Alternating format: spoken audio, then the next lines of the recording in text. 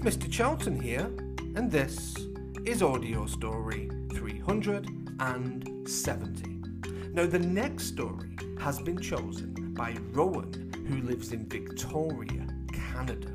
Hello, Rowan, and I would also like to say hello, Freya, his little sister. Now, Rowan has asked for a story, and Rowan actually lives on a boat for some of the time. He even sent me a picture of his fantastic boat called the Pacific Grace. And the story that I'm going to read for Rowan and Freya is called Cowardly Clyde. Are you ready? Okay, let's begin. Cowardly Clyde by Bill Peet. Once there was a brave young knight known as Sir Gallivant, who rode around on a great warhorse shouting, "Oh, bring on the fire-breathing dragons! Bring on the man-eating giants! Bring on the ogres and trolls! I'll clobber the brutes, I will!" All the shouting was upsetting to Clyde, the great warhorse. He wasn't the least bit brave, and he worried about what would happen if Sir Gallivant ever got his wish and met some horrible monsters in a fight to the finish. Clyde didn't want anyone to know he was a coward, so he pretended to be brave by prancing around with his chest out and his nose in the air. But his uppity act didn't fool the farm dogs. They could spot a coward a mile away and almost had great fun barking at the jittery horse just to watch his eyes roll into his ears and his ears twitch. Very strange indeed. Clyde was so skittish that even a cross-eyed, silly-old scarecrow gave him the creeps. And when he heard the news that a gigantic ogre was on the rampage far out in the countryside, the faint-hearted horse was absolutely horrified. He was very, very, very scared indeed. The monster always attacked in the middle of the night, kicking in barn doors and ripping off rooftops to get to the livestock. It was a time of terror for the farmers and their families, and since they had no way to fight the huge beast, they decided to abandon their farms and flee to some faraway place. They scurried down the roads by the hundreds, taking their animals and all the things they could possibly cart or carry along with them. "Here, here, no need to panic," shouted the brave Sir Gallivant. "Don't lose your heads. I'll throttle the monster in a trice. I'll finish him off before tea time." No, not that easy," warned an old farmer. "I got a peek at the monster last night. He's a whopper of a thing, a giant, owl-eyed, ox-footed ogre, nearly as big as a barn. A night-prowling beast who never shows himself in broad daylight. Never.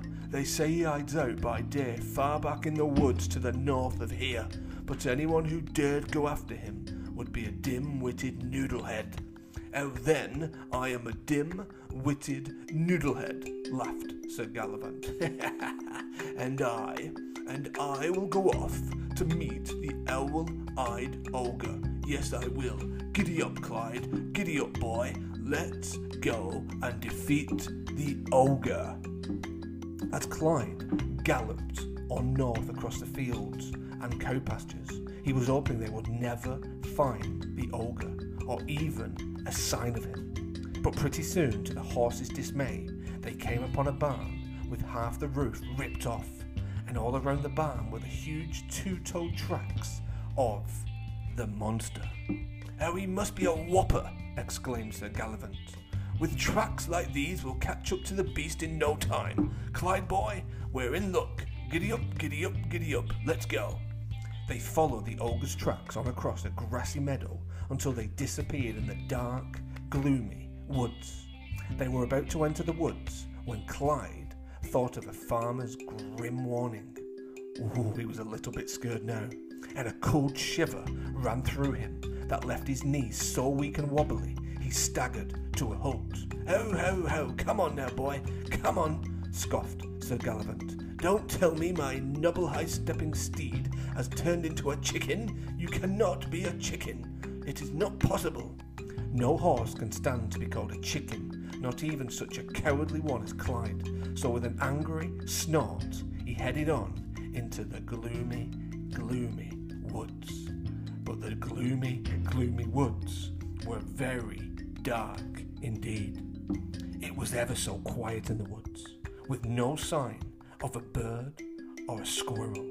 The only sound was the clumpety clamping of Clyde's big feet, and as they went along through the dark, the brush became so dense that they lost the monster's tracks, but they could still follow the scattering of bones left from the ogre feasting. Then pretty soon, a huffing, snuffling noise echoed through the trees, like the breathing of some gigantic thing.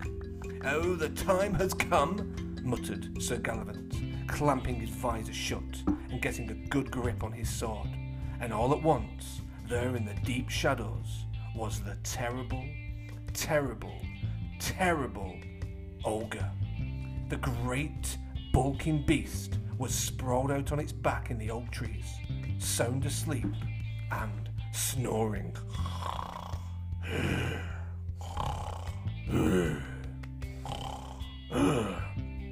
"Oh, what a cinch," whispered the knight. "The brute is far off in dreamland, out of this world. I could slit his gullet in a twinkling, and he'd never know about it.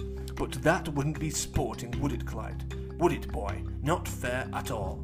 Then, to the horse's horror and amazement, Sir Gallivant shouted, "On guard! On guard! On guard, you big ogre!"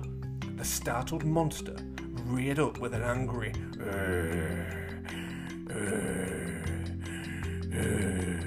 his fierce owl eyes searching everywhere at once.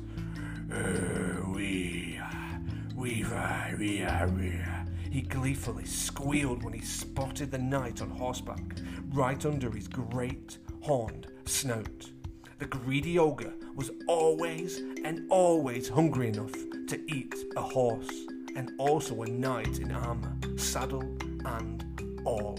He could eat anything at any time, and he leapt to the attack just as Sir Gallivant lashed out with his sword, but they both missed when Clyde swerved to one side to escape the terrible claws. Then the panicky horse was off and away, running through the woods at a furious gallop. "Oh, well, hold up, shouted Sir Gallivant. Stop, you chicken-livered coward, big lout! You big lout, chicken-livered coward, big lout, big stop! But the worst of all insults couldn't stop Clyde, no. He was so determined to save both of their necks, whether he was a foolhardy master liked it or not, and he kept going full gallop, dodging past tree limbs, leaping over boulders and logs, out of the spooky old woods. Clyde was far out in the meadow before he dared slow down to catch his breath. Then he took a look back to make sure they weren't being followed. He suddenly discovered his saddle was empty. Sir Gallivant was gone. He had taken a tumble, way back in the woods somewhere. Clyde was more frantic than ever. For all he knew, the poor fellow had already been devoured and eaten by the ogre. Yet the horse would never know unless he went back into the woods to find out. And he wasn't half brave enough to do that. So what could he possibly do? If there's even a slim chance, thought Clyde, that I could do something to save him, then I must take that chance. If I'm not half brave enough, then I must pretend to be brave. I'll put on a big act. Then snorting fiercely, just like a high-spirited steed, Clyde went charging headlong back into the gloomy woods. When Clyde reached the spot where they had first met the monster, he was stopped short by a great, roaring burst of laughter.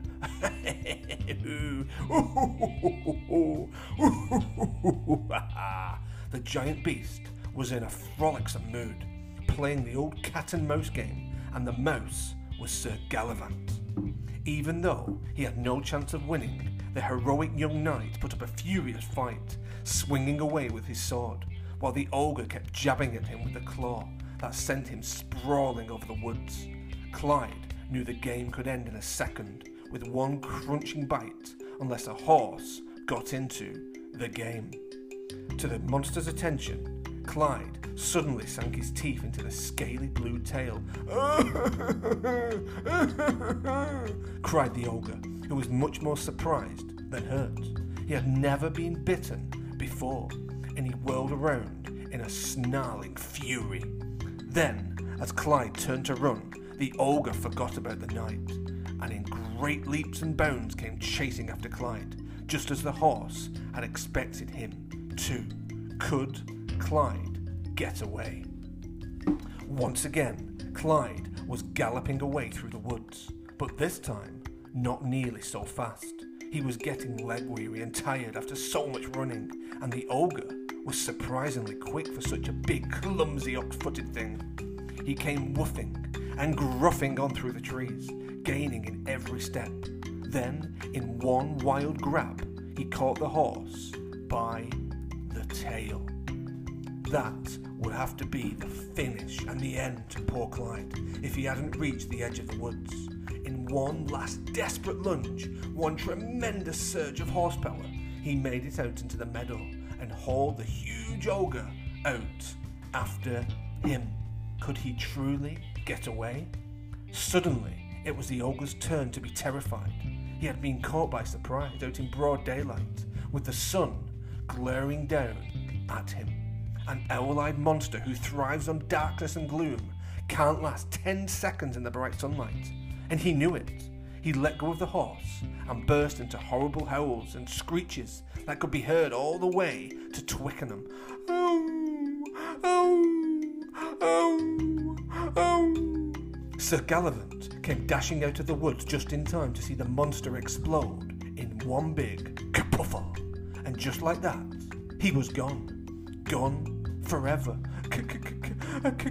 Clyde stabbered. He couldn't even speak. Clyde, Clyde, Clyde, stabber, flabber. The night was lost for words. Did you see that? The big brute's gone, vanished, gone in one big kerfuffle. Amazing, fantastic. I must spread the great news. I can't believe what's happened. Come on, everyone. Come on, Clyde. Giddy up. Let's go. How did we defeat that ogre? As Sir Gallivant sent Clyde racing across the countryside to catch up with the frightened farmers, he suddenly realised they would never believe such a huge beast could vanish in one big kerfuffle. So he quickly made up a better ending for the ogre. Hear this, he shouted. I have clobbered the monster, slashed him into bits and pieces, just one big banquet for the buzzards. He's gone forever. The wonderful news was greeted with resounding cheers, shouts of joy that echoed for miles around, and Sir Gallivant became an instant hero. 3 cheers for Sir Gallivant! A pip, hooray! A pip, hooray! A pip, hooray! After that, when Clyde was prancing along with his chest out and his nose in the air, he really was feeling brave. The farm dogs could sense it all at once, and they gave him a barking, but this time a positive barking, a friendly barking. It was no fun barking at a horse who wouldn't twitch anymore or even bat an eye. They actually admired Clyde because he really was the bravest horse in all the land. A horse who bit a giant ogre on the tail and lives to trot another day in just about the most spectacular forest and spectacular land the world had ever seen. Clyde, Sir Gallivant, lived happily ever after. The end. Rowan, boys and girls, I hope you enjoyed the story. I really enjoyed listening to Gallivant, or Sir Gallivant should I say, and listening to Clyde the horse, a very brave horse indeed. I will see you all very soon on Mr. Charlton's Audio Stories. 3, 2, 1, bye.